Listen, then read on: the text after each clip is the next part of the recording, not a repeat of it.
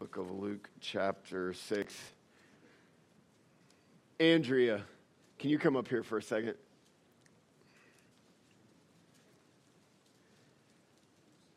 Man, my wife's a blessing. I know that y'all love her. So there's like a 12-day window where I'm older than her. 15-day window in case you're counting. Sorry. And those 15 days are really important to her. But she had a birthday while we're gone, and so we're now back on level terms. And so, man, she and Miss June do a great job in the nursery. They're back there all the time, and I love my wife. And so I thought it would be good to sing happy birthday to her since y'all didn't have a chance to while we were gone. So here we go. Happy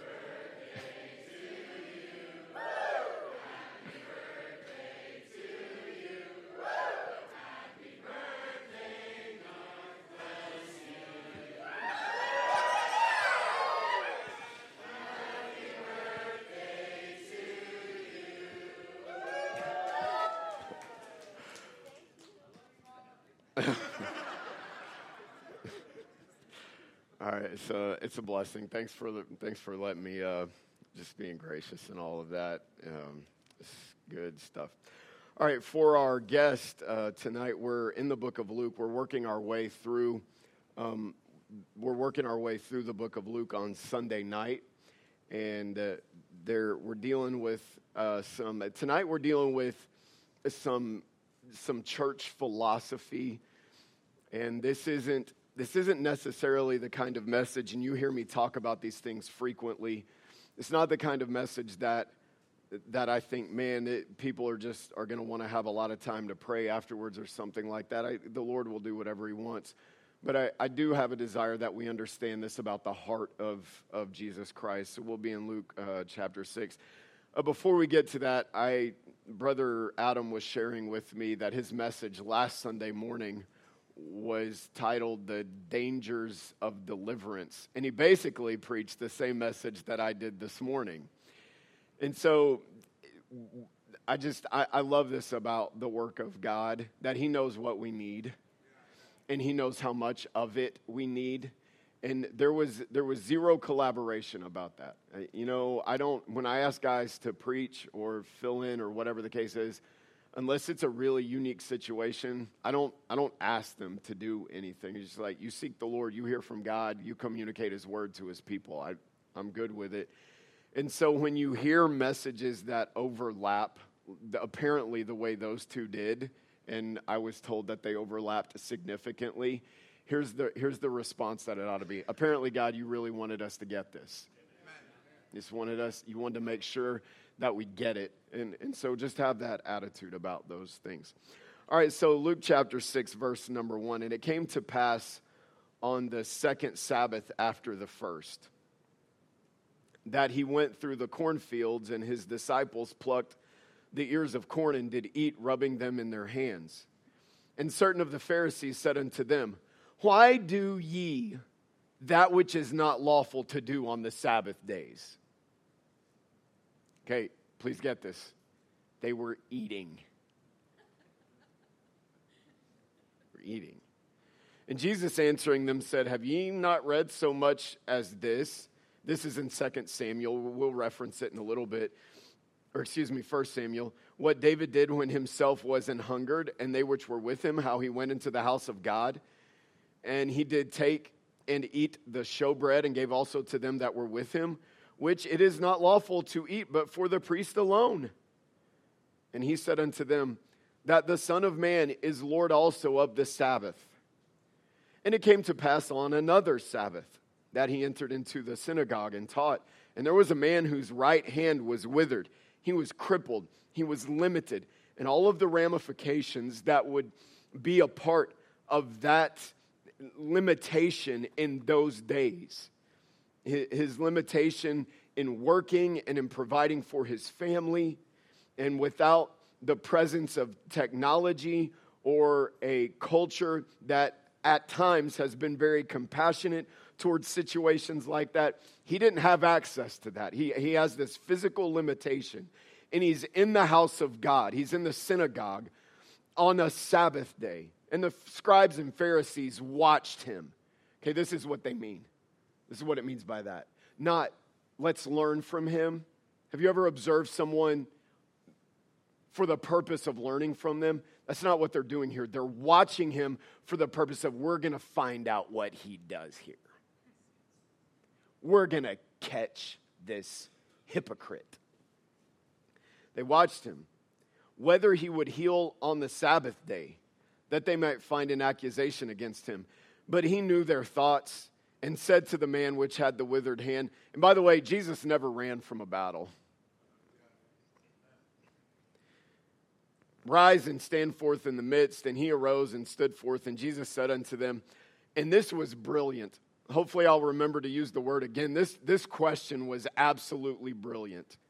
I will ask you one thing. Is it lawful on the Sabbath days to do good or to do evil, to save life or to destroy it? And they didn't know what to say because they knew how they were exposed here. And looking round about upon them all, he said unto the man, stretch forth thy hand. And he did so. And this is what's amazing. This is just another slap in their face. Jesus didn't actually do anything as far as moving his hands because he's God. And if you just obey him, what he wants to happen is going to happen. This is pretty amazing. It's astounding. He stretches forth his hand, and his hand in verse number 10 was restored whole as the other. And they were filled with madness. I want to make comments, but I need to go on. And commune one with another what they might do to Jesus. So I want you to get this picture. A man has just been attending church. It's not the church, it's the synagogue, but it was their place of assembly. A man has just been attending an assembly, and he has found help. He's found help. And you have the religious leaders, and this is their response. You're breaking the rules. The title is just simple. It's this. And I just want to ask you to think about it. The purpose of the Sabbath. The purpose of the Sabbath. We have intentionally recorded for us 2 accounts where Jesus and his disciples did a specific action on the Sabbath, and then in another occasion where someone was helped on the Sabbath and he was attacked for it. And sometimes if we're not careful, we can find ourselves being like the Pharisees more than we are like the Savior. There is a purpose for the Sabbath. Sometimes we get it confused. You may be seated. Thanks so much for standing to honor God's word. Miss Jess is going to sing, and then we'll get to the preaching. At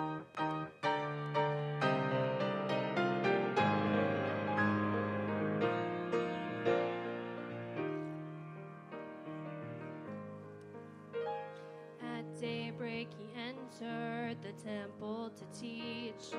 All of the crowd sat down at his feet. He spoke with such wisdom as they'd never heard. With amazement they listened as he taught the word. Then all of a sudden men burst through the door. The woman was brought and stood near the Lord. The sin she'd committed was none like the rest. Caught in adultery, the penalty death. As they waited her sentence, the stones in their hands, Jesus knelt down and wrote in the sand. He lifted his eyes, then he spoke to each one. You without sin, cast the first stone. In just a few moments, her accusers were gone. With no one around her, she was standing alone. He forgave her sins, and she went on her way. And as she ran through the city, with joy she proclaimed, it's just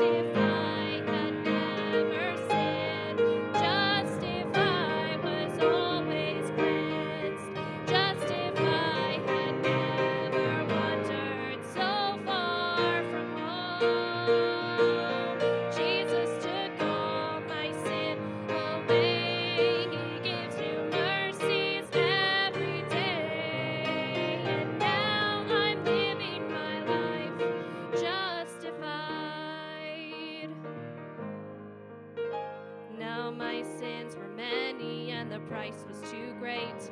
My accusers had gathered, oh, could this be the day? I cried out to Jesus and he came in my stead. He told my accusers, I've paid all this debt. Just if I had never sinned, just if I was always cleansed, just if I had never wandered so far from home. Jesus took all my sin away. He gives new mercies every day. And now I'm living my life just if I had never sinned, just if I was always cleansed, just if I had never wandered so far from home. Jesus took all my sin away, and he gives new mercies every day. And now I'm living my life justified. And now I'm living my life justified.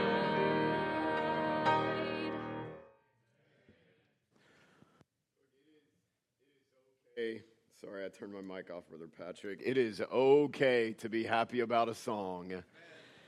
It was good this morning, and then tonight. Man, it's just great, Miss Jess. You remember when you got saved?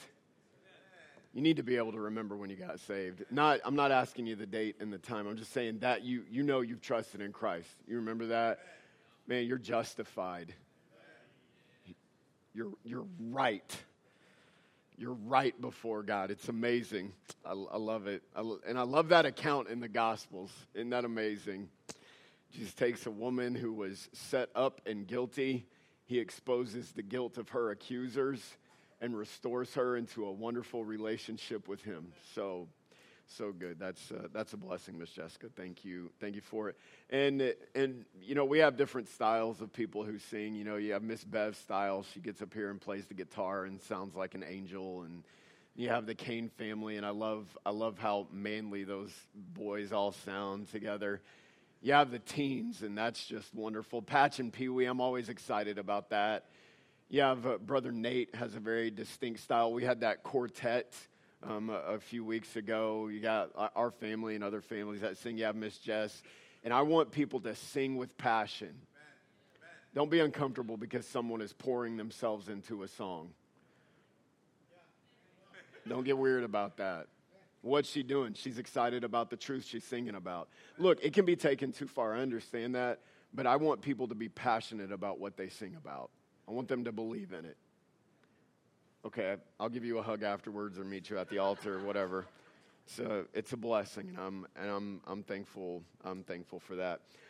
So we have 8 kids, and man, it's such an amazing day in our life. I can't tell you how precious this was. It's when we could leave our younger kids with Alex and go on a date. It was life-changing. It was amazing. I think Alex was 5 at the time. No, I'm kidding. So she was, and I remember the first time that we did that, and obviously she'll be 20 this fall, and she's starting her sophomore year in college. But remember the first time we did it, just a little bit of anxiousness. But like, look, we're just gonna. Walmart's like a minute and a half away. Here's my phone or mom's phone. We're gonna go. And these kids are doing this, and this is what we want you to do. And just slowly working her into that. It's amazing. You go out, and you're like, hi, human. I love you. I forgot what this was like to actually be. It's amazing. And then as the kids get older, there starts to be this desire to have babysitting power. Some of you can't relate to this. Some of you can. Okay, mom and I are going out for a while, and we get this question, can I be in charge? The fact that you're asking that question means no. And then with different individuals, and I won't embarrass my kids any more than I am right now. But there will be ones who you can tell they're just waiting for the moment when they have power. And it's like they've been keeping track of all of the things that their siblings did to them, and they're just so eager to be, I'm going to be the authority in this home. It's entertaining, it's fun, we have a good time with it. But then I remind our kids when different ones are in charge.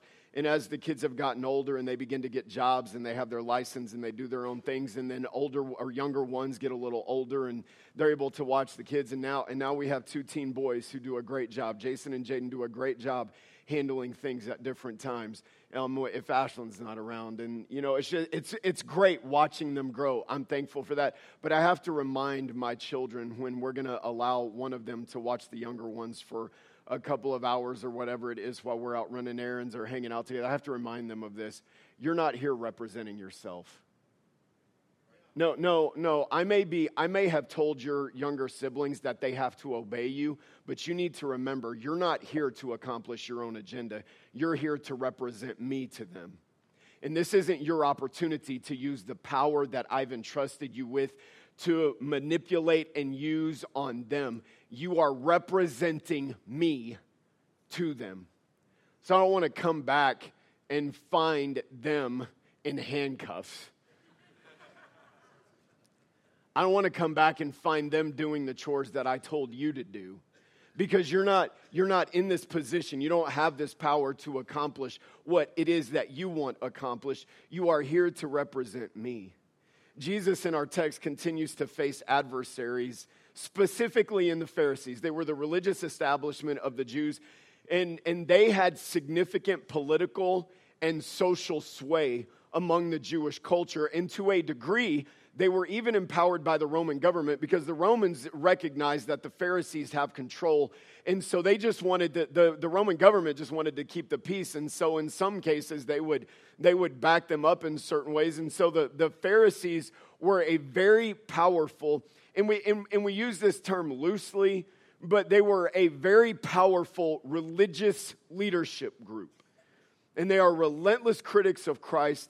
And in spite of all the good that he's doing, he's healing people, he's saving people, he's bringing the truth of God's eternal kingdom into light so that it can be accessed by anyone who wants to have a relationship with him. In spite of all of the definitive proof that he gives that he is God, they reject him, they resist him, they literally spend many, if not every waking moment trying to find a way to undermine him and prove that he's not who he says he is. If you don't believe that, look at verse number 11 of chapter 6. And they were filled with madness and communed one with another what they might do to Jesus. They focused the greatest passion and energy of their efforts not to ministering, not to teaching the truth of God. They spent it trying to undermine and tear down the work of Jesus Christ. Now, one of their great or chief passions was their self-appointed identity that they were the protectors of the Sabbath day. The Pharisees were crazy about their interpretation of the Sabbath day. The Sabbath was originally given in the Mosaic Law, not before, but given in the Mosaic Law for the hey, are you ready? For the benefit of God's people. And we don't observe the Sabbath for this reason. Jesus rose again on a Sunday, and we assemble on that day, on the day of the week that he rose again. But you've got to understand the mindset. Here's the mindset. The mindset is the same. The day isn't the same, but the mindset is the same. We devote 6 days a week to working and handling our business. It's good for us to have 1 day a week that we devote to God. The mindset is the same. And God appointed that mindset for the benefit of his people. Look, it's good for you to have a day where you're not consumed with busyness and labor, and that you devote some of that day, or the majority of that day, you devote it, because it's the Lord's day, you devote it to focusing on the things of God. It was meant to be a time of refreshment, a time of worship, a time of service and sacrifice to God, prioritizing God. If you want a statement about it, it's this: the Sabbath was given to help God's people focus on Him. That's what it was. On Sunday, you're focused on your business. On Monday, you're focused on your business. On Tuesday, you're focused on this thing. On Wednesday and Thursday and Friday, you're focused on this endeavor. Well, there needs to be a day where you pause and you remember, I have these opportunities, I have these abilities, I have these resources because of the goodness of God. And as they would go into the promised land and they would inherit so much of the blessing and the abundance of God, God wanted them to remember, you need to keep your focus on me. So the purpose of the Sabbath was to help God's people remain focused on God. I love what Brother Adam said. It is good to be in church. This isn't a chore. It's not a burden. You may feel like it's a burden, but it's a good thing to get to assemble together. And the purpose is to help us focus on God. Well, the Pharisees, as they did with so many other things, corrupted it. At the time that this text would have been recorded, that the Holy Ghost inspired Luke to record these events, there were thousands of writings devoted to the exhausting details that were contrived by this religious establishment for the stated, purpose of protecting the Sabbath. In fact, there was one Pharisee who spent 2 years studying one chapter out of 24 that was devoted to the rules and regulations of the Sabbath. Let me give you a few examples of the insanity of what they did with the Sabbath. If on the Sabbath day you weren't allowed to travel more than 3,000 feet from your home. Sorry, nobody can come to church. But if you had placed, there was an exception because they're generous. If you had placed food at the 3,000th foot mark, then that 3,000 feet was considered home, and you could then travel another 3,000 feet beyond it.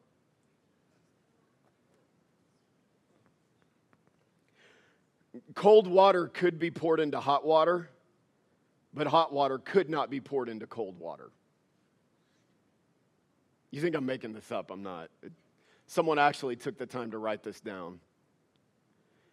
Bathing was forbidden, lest you spill the water on the floor and the floor get washed, and thereby you be guilty of laboring on the Sabbath. We actually have the opposite rule. You're required to take a bath before you come to West Valley. Yeah, I thought more people would say amen to that. Thank you, Brother Greg. Let me ask you a question. I just want you to think about it. Why does this insanity happen? Something that, and remember the purpose, something that God intended to help His people focus on Him. How does it become this oppressive system whereby people don't develop a flourishing relationship with God? They are suffocated with rules and regulations. Come on, just think, how does that happen? Well, there's a couple of reasons. Number one, we become full of ourselves. And look, this can happen with, again, I'm using the term loosely, with religious leaders. Just because you're in a position of spiritual influence or authority doesn't mean you're not susceptible to stupidity, to insanity, to thinking that you somehow have power over people's lives. No, I have a responsibility to fulfill certain obligations as a pastor, but I have no power over anybody's life. And whatever cooperation there is within the life of a church, it's not to be forced or coerced. It is to be given by people's willingly submitting to the design and the structure of God. There's nowhere in Scripture where God even remotely hints at or implies that a pastor is some kind of king or dictator who just gets to make declarations and people just bow to his every whim. That is not in Scripture. No, there is in Scripture that pastors ought to be respected. There is in Scripture that you ought to follow the spiritual authority that God has given. Paul said it to people this way: follow me as I follow Christ. But the idea that I rule over a kingdom is completely foreign to New Testament Christianity. And that's what the Pharisees were making it. No. They wouldn't say it this way, but this is how they're acting. We are God over the Sabbath and how you use it. So Jesus proved that he's Lord of the Sabbath, that he's God, through two interactions here. The first one from verse 1 down through verse number 6, he deals with being in the field. And then from verse number 5, then verse number 6 down through verse number 11, he deals with the synagogue. So let's look at the field first. He and his disciples are walking through a field. Please stay with me. Think about the context. What are they going around doing? Someone say it. What are they going around doing? Before that, spreading the gospel. Are they healing people? Is Jesus healing people? Are they preaching? Okay, just think. They're in constant ministry mode. Jesus doesn't have unlimited hours. Jesus knows that the cross is just 2 or 3 years away at whatever point this came along. Jesus has a definitive timeline, and he's got to get some things done.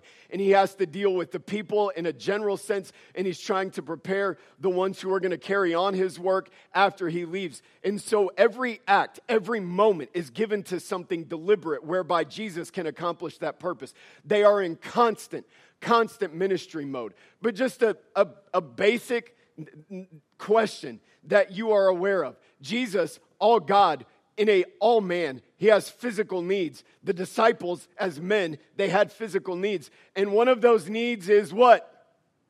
Food. Man, I wish Taco Bell existed in the Bible. But it didn't. They actually had a law. It was written into the law because God is a generous God. That when you have a field, if your neighbors are hungry, they're able to go through the field and they're just able to take a little bit of the crop, just take it off of the top. Not harvest the crop, but actually just take a little bit of the crop. So they're walking through constant ministry mode. They need to eat. These men that God is training, God himself as a man needs to eat. And so they just take off a little bit of this corn and they grain, and they just begin to rub it in their hands. And as they rub it in their hands, they're separating the chaff away from what they're going to eat. And so they get it separated, and they walk through, and they just start munching on this. Look, I'm curious. I've had access to cornfields at different times. I've tried stuff like this. I don't know what it was about their product that made that desirable, because it's never tasted good to me. But they needed sustenance, and so they eat. And the Pharisees, and this is what I love about Jesus, he didn't try to hide anything about himself. He didn't try to pretend to be something, to be one thing over here and another thing over here, contrary to the Pharisees. What he did in an observable way. And so the Pharisees know about this, they see it, and they challenge the disciples trying to attack Jesus through the ones that followed him. Why do you eat? Why do you do that which is not lawful? You eat and you do this work on the Sabbath days. As though eating to survive is a violation. So Jesus reminds them of David, 1 Samuel 21. He's on the run from Saul. He's not honest with the priest in every way, but his imperfection aside, he's given permission, as long as the men that are with him are ceremonially pure, they're given permission to eat some of the priestly bread. To a degree, it violated the ceremonial law, but there's a point Jesus is making here, that the human need for food and the compassion that we ought to have towards people as children of God is more important than the regulations that you prioritize. So then Jesus demonstrates the vanity of this and the purpose of the Sabbath when he goes into the synagogue. They're in the synagogue on another Sabbath day, and there's a crippled man. Jesus looks at this group of self-proclaimed protectors of the Sabbath. He looks at this group and he sees this man who, we don't know, this is all speculation on my part, but he might have been like this for a long time. Maybe he was born this way. Have you ever seen someone that obviously needed help and you wanted to help but you couldn't? Do you know what that's like? Jesus sees someone and knows he can help him. In fact, he knows he's the only one who can help him. And yet he sees these hypocrites standing there in all of their sanctimonious, religious arrogance. And he has this man stand up and walk in the middle of them. And then he asks them a brilliant question. What's lawful? Is it lawful to do good or to do evil? Look with me in verse number 9. To do good or to evil, to save life or to destroy it. Now, here was the brilliance of this question. If they say it's lawful to heal, then they would be validating Jesus' ministry. Look, I'm not trying to be irreverent. Jesus was brilliant. He's God. But he knew how to ask the right questions. And so if they say, no, it's the right thing to do would be to heal them, then you need to stop opposing me because you're opposing the work of God then if it's of God to heal. But if they say, no, it's wrong and you should just let him suffer and be miserable, then you're revealing yourself to be a merciless, calloused hypocrite that doesn't really care about people. And so he puts them in a position to where they either validate Jesus publicly or they have to verbally expose themselves to be the godless men that they are. And after he looks on them for a time and he stares at them, and I can't imagine the intensity of that eye contact. Here's a man that is in need of the help of God, and here are the self-proclaimed representatives of God who don't actually know God. They're just using the law and the truth of God for their own advancement and enrichment. And there's this man that so desperately needs God's help, and Jesus said, hey, what's right? Is it to help this guy or to let him continue suffering? And they won't say a word.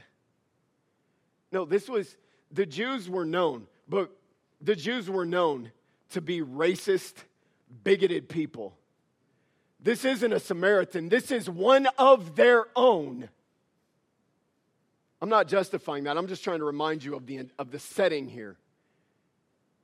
And in their arrogance and pride, they just... You know how it is when you ask somebody a question they can't answer? They're either just going to stiffen up or they're going to start yelling about something that's irrelevant, which is why we can't have any helpful discourse today in our communities because people just want to scream and yell about everything instead of actually having a logical conversation. I've seen this a couple of times when I've been preaching. You think you're... And I love Jesus. I love the way he responds to this. Stretch forth your hand. This is what's so brilliant about him. He doesn't actually do anything. And at the same time, he does something. He's God. He can do something without you seeing him do it. All you can say is, man, something just happened there. He says, stretch forth his hand. And as the guy stretches forth his hand, Jesus makes him well, but not in a way that you can see it. You just see the evidence of him working. It's amazing. So brilliant. I love it that Jesus doesn't have to physically touch him to restore him. This is just a side note. I stand in awe of our Savior. He was willing to touch the leper, but he didn't have to touch the cripple to heal him. It's amazing. I hope as we go through this, you just learn to love how incredible our Savior is. He's so brilliant. He's so compassionate. He's so perfectly discerning. As he does it, his hand is healed. And they lose their minds. We're almost to the point.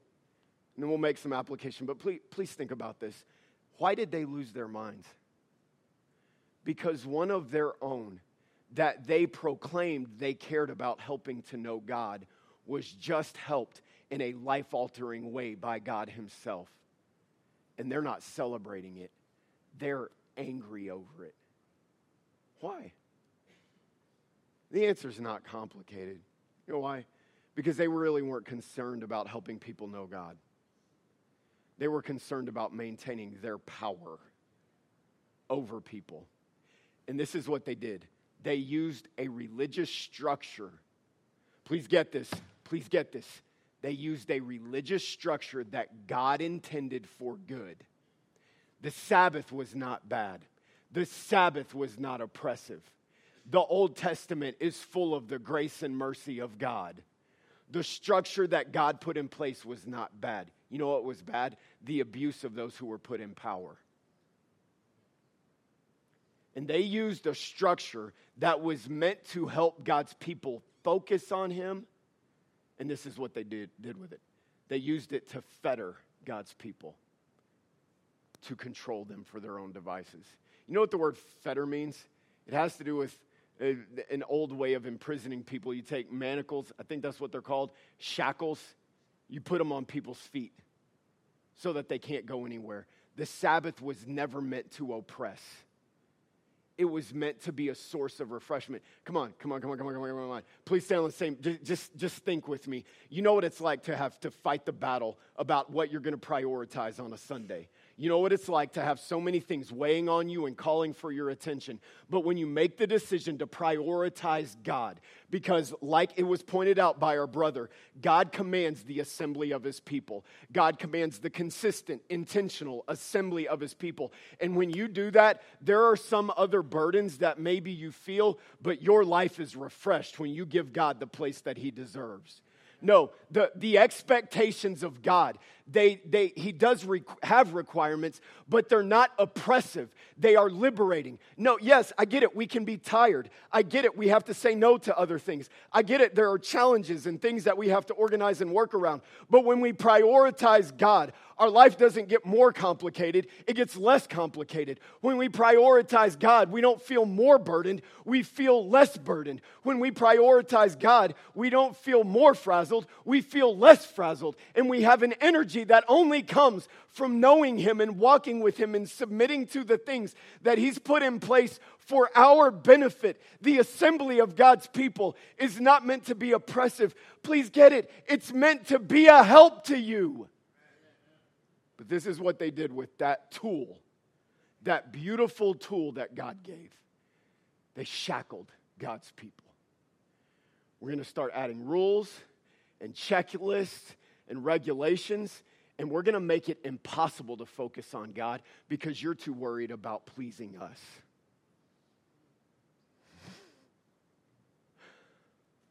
That's a big statement. And we need to hear this and make sure our minds are wrapped around this the right way. They couldn't focus on God because they were too worried about the checklist. Here's what can happen. And religious trends today are what they have been back then. That we can become intoxicated with power, and we can care more about processes than we do people.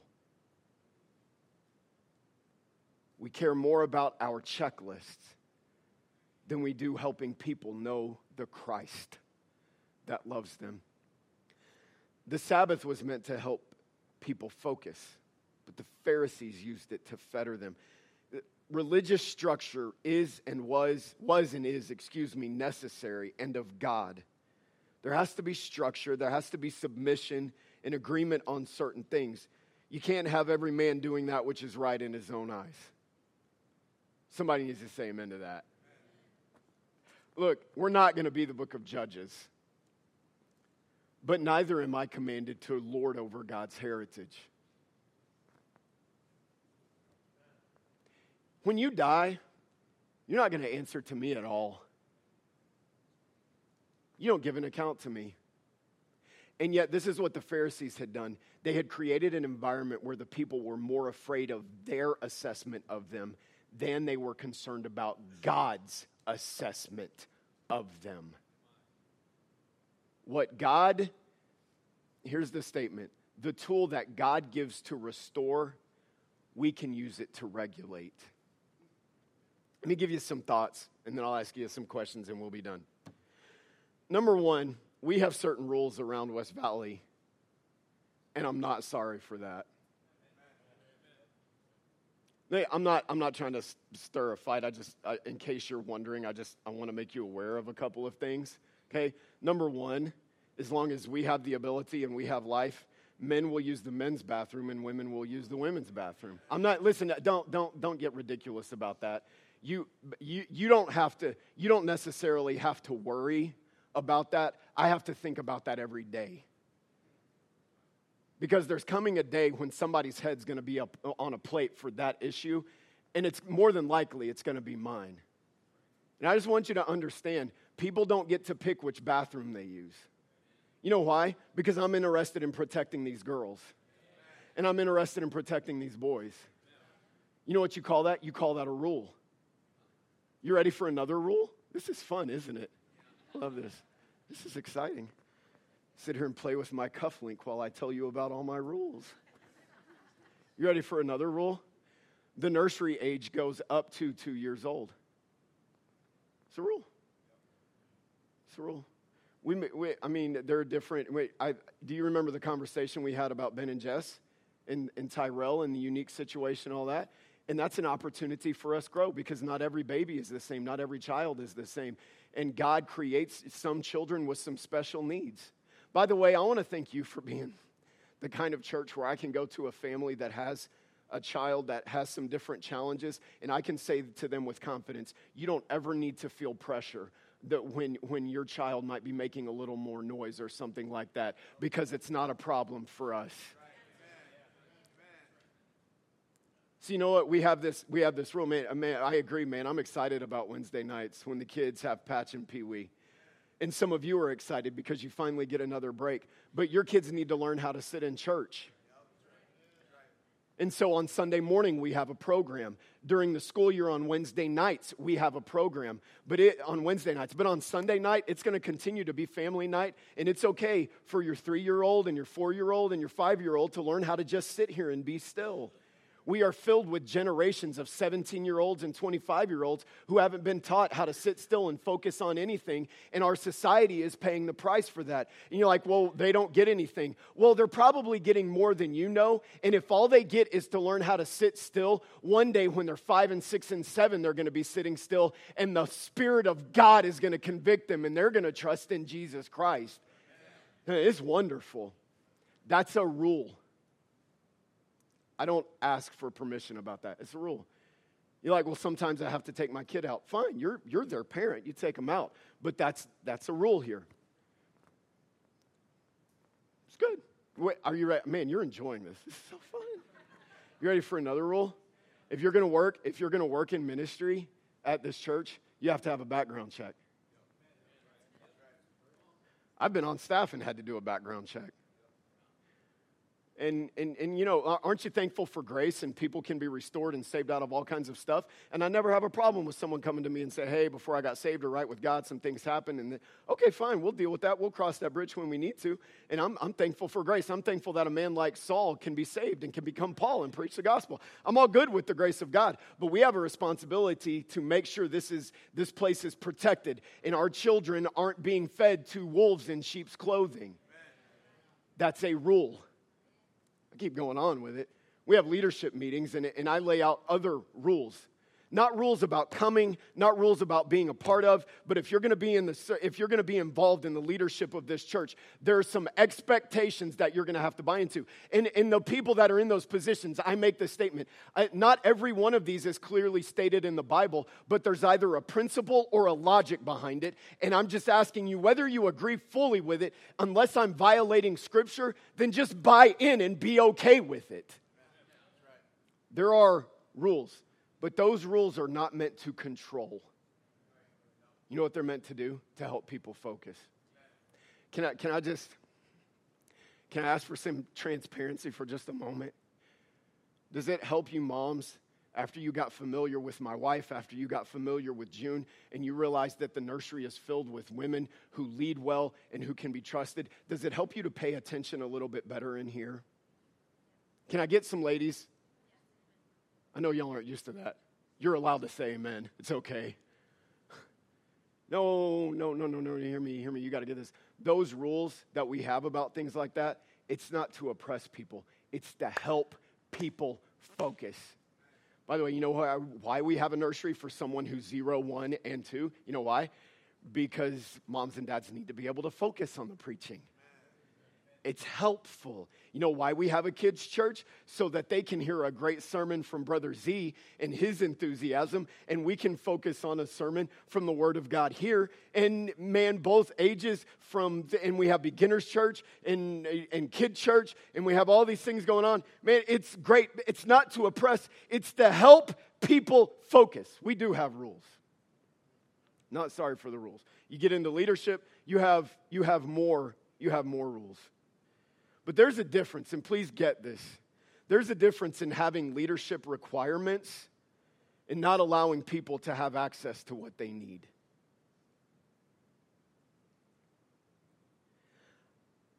You notice if you come in here and you say, who are you talking about? I'm not talking about anyone. If you're a guest here, you got to understand that this is how I preach all the time, and I just have uncomfortable conversations all the time with our church family so that we can stay on the same page. I do not think that I'm better because I wear a suit. In fact, there have been a whole lot of reprobates that wore suits and held one of these. No. You come to West Valley. If you become a part of West Valley, you will never see me with some kind of dress code checklist at the door. I'm talking to the ones who are here on a regular basis.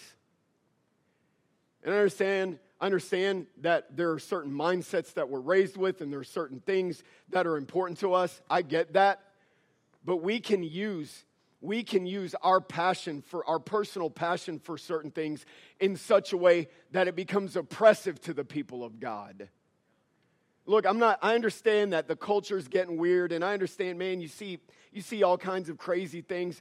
I get that, and we're going to have to be prepared mentally for how to respond to those things. But there are people who need to know Jesus. They need to know Jesus. And I don't care as long as they have something on. If they can come here and hear the truth of God that will help their lives. There is a difference in having a rule for how we'll conduct ourselves as a leadership and as a church and having some kind of checklist before we even let people in the door. You say, yeah, we won't ever have a checklist. You're right, we won't have a checklist. But you know what happens? We eyeball people that look different than us.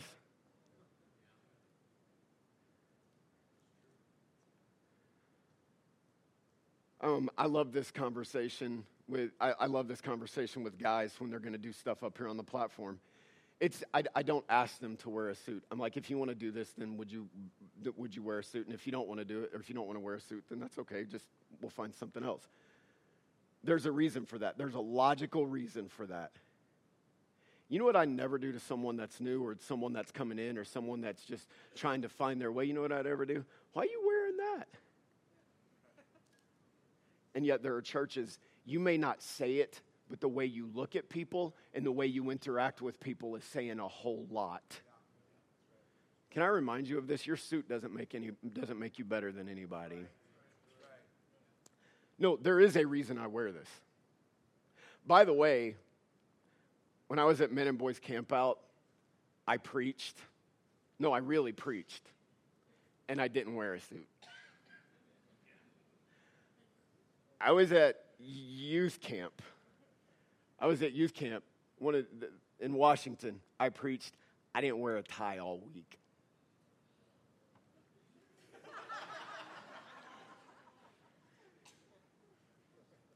Oh, No. You can ask me, anybody, member, guest, somebody, you can ask me why I do things the way I do. I'll tell you why I'm doing. But we can look at people, and there may never be a checklist that we go through with them, but the way that we interact with them speaks volumes to them.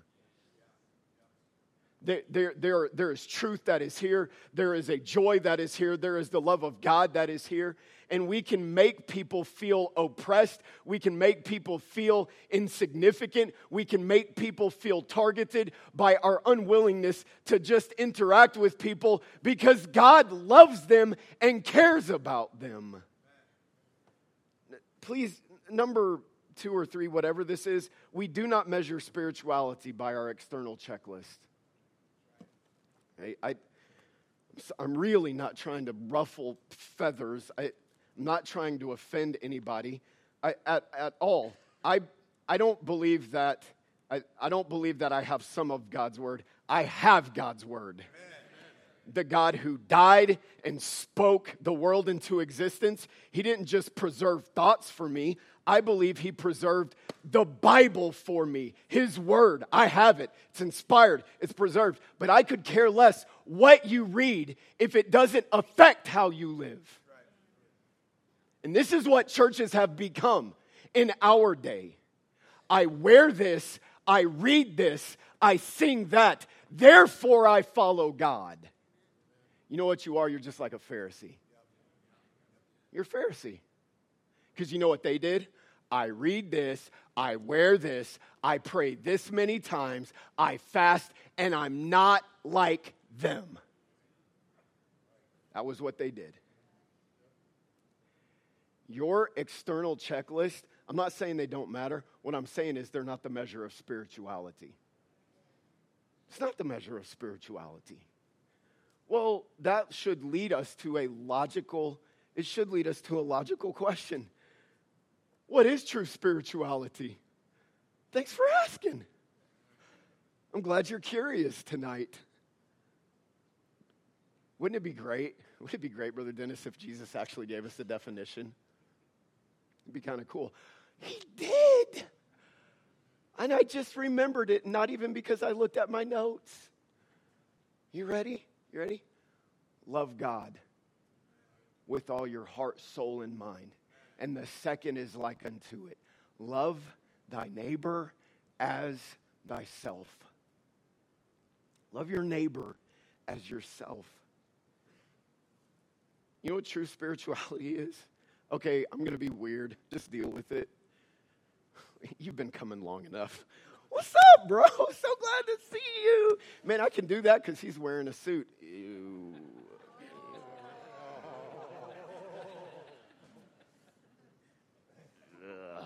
These hands have never been defiled. No, okay, look, I've already done it. I love meeting people. Like, hey, human. Hi. Okay, no, you don't have to shake my hand right now. It's fine. No, you say, what are you doing? Like, hey, I don't know you. Okay, don't do it like that. That's a little too weird. How are you? I'm doing just fine. Great. Hey, do you need somebody to sit with you? You look lonely. You sit by you. Okay, don't put your hand around them. That's bad for a guest. Don't do that. No, just stay with me. You know what? You know what true spirituality is? You ready? God loves you and died for you. So I should love you and care about you. That's what true spirituality is. No, I'm not saying the other things don't matter. They have a place, but the purpose is never to oppress people. It's to help people focus on the God who loves them so that they can know his truth and the truth of his love for them. 2 more things. Conformity to regulation is not the same as internal transformation. It was such an amazing picture of what happened to this guy. His life was changed. Do you get it? This guy, some of you might know what this is like. You have a physical limitation and it prevents you from doing certain things for the people you love or with the people you love.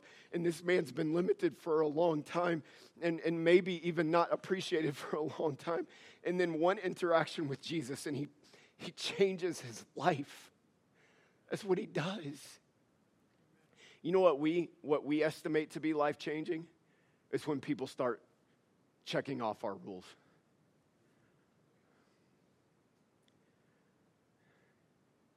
We become a church full of checklists. Oh, it's obvious Jesus changed your life.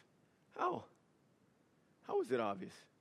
Well, because of this and this and this and this. No, I'm thankful for I'm thankful for the changes and people being on board with whatever it is that we're doing or how we do it. But please get this. You can look like this on a Sunday and live like the devil the rest of the time. I'm not interested in external transformation. I'm interested. No, let me rephrase that. I'm not interested in external regulation. I am interested in internal transformation that changes people's lives. You know what happens when someone gets changed in here? They get changed everywhere. Last thing, reach out to people based on God's love for them and his desire to save them and change them. Look, if you are in a position of leadership where you submit to, this is a great question. I had someone ask me this question one time. They're in a significant position of leadership, a husband and a wife, and they asked me, we were just having some philosophical discussion, and they said, are there things that you have a personal conviction about them that you draw lines on, and then are there things that you do or don't do because of the position that you're in, just in order to be as effective as you can with other people? Absolutely. And I ask other people to do that. Like, hey, if you're going to do this, we're trying to accomplish this, we're trying to avoid this, so I just need you to submit to this. It's okay if you wouldn't land in the same place with me, but I need you to be on board this way. And here's why, and we're honest about it. Man, it's great when you can be honest with your pastor. It's great when your pastor isn't threatening you, telling you if you don't agree with me, you're wrong, and obviously don't love the Lord and not following God. No, there are some things that are very clearly stated, and some things there are principles, and some things you just have to say, okay, God put him in charge, and unless the Bible is being violated, we just need to trust the Lord and follow him. Isn't it good to be able to have those kind of conversations? It is good. And it's also good for me as a pastor to not have to go around saying, I know this. No, I'm honest with you when I don't know something. And I have to give an account for how I lead this church to the Lord. And so I'm going to be honest. This is what I think, and this is why I think it. And I just have to leave it to you to evaluate it, how you're going to evaluate it. I'm thankful for the freedom that comes in that. Can we work at this? And you do. Just let's keep working at it. We don't minister to people based on where they fit into what we're comfortable with. We minister to people based on their need for him and his love for them.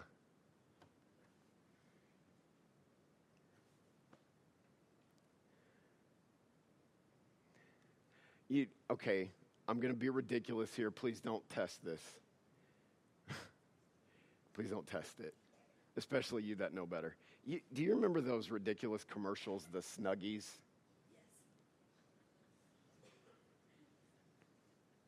Okay, those things are ridiculous.